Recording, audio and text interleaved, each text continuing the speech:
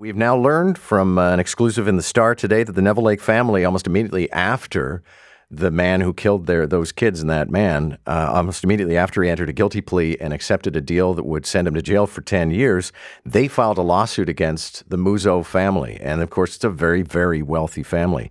Here to sort all of this out for us is our go-to legal guy, Ed Prutschi. Ed, it's good to have you. Good morning.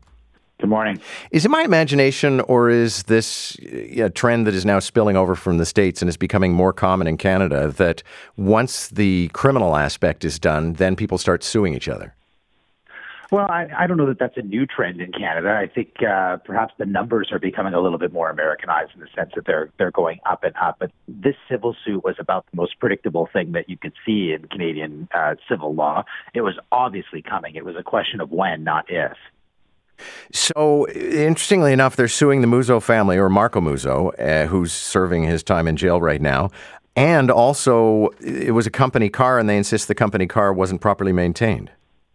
Yeah, I mean, they're suing anyone and everyone, and I wouldn't read too much into it. That's essentially just to make sure that no one can escape responsibility and there can't be any sort of compartmentalization here. So, and remember that when you launch these suits as a plaintiff, there's a lot of things you don't know, because when the statement of claim is filed, which is the document that commences the action, there's very little information. There hasn't been an exchange of documents yet. You don't necessarily know exactly what caused the accident. You don't know what the mechanical fitness of the vehicle was. And even though a lot of this may have been canvassed in the criminal trial, the disclosure from the criminal trial is not readily available to the plaintiffs, to the Neville Lake family.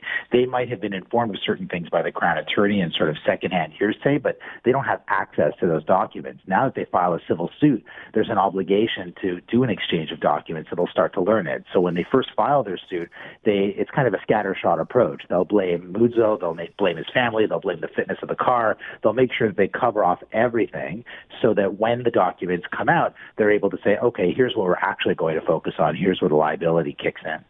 But I must say, when they say that the black box revealed that the brakes didn't respond properly, and there was 3.7 seconds between him applying the brakes and he was still going 85K when he hit the van, that is a pretty significant piece of business.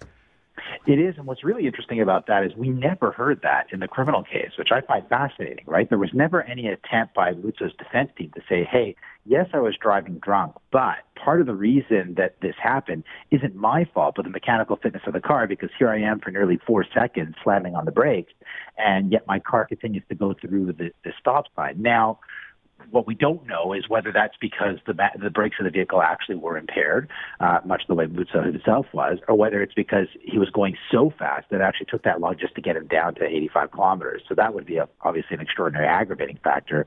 But for whatever reason, the defense team decided we're going to go full hog on the responsibility side and not try to blame anything else like the mechanics of the car. We're talking with our legal expert, Ed Prutschi, about a civil suit now filed on behalf of 4 members of a family who were killed by a drunk driver. Ed, where do you see this going? I would imagine, the Muzzo family is very wealthy and also, in the past has been extremely generous as a benefactor. So I imagine they might just cut a check and have done with this.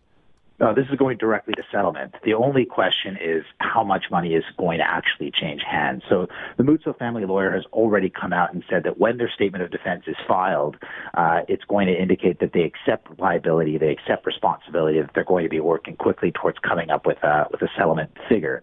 Now, the dollar amount that the Neville Lakes have claimed, $22.5 million, it's obviously an enormous sum of money, and especially by Canadian standards, and people may sort of cringe when they hear this, but the reality is that deaths tend to attract lower dollar settlements than injuries do, because in Canada, it's not about charging you a fine, as it were, for your terrible conduct. It's about compensating the financial cost of what your conduct caused. So when a person dies, obviously there's some financial consequence to that, but there's actually a much greater financial cost if that person survives and requires a lifetime of medical care and loses out on all the income that they otherwise would have earned had they lived a free life without the injury.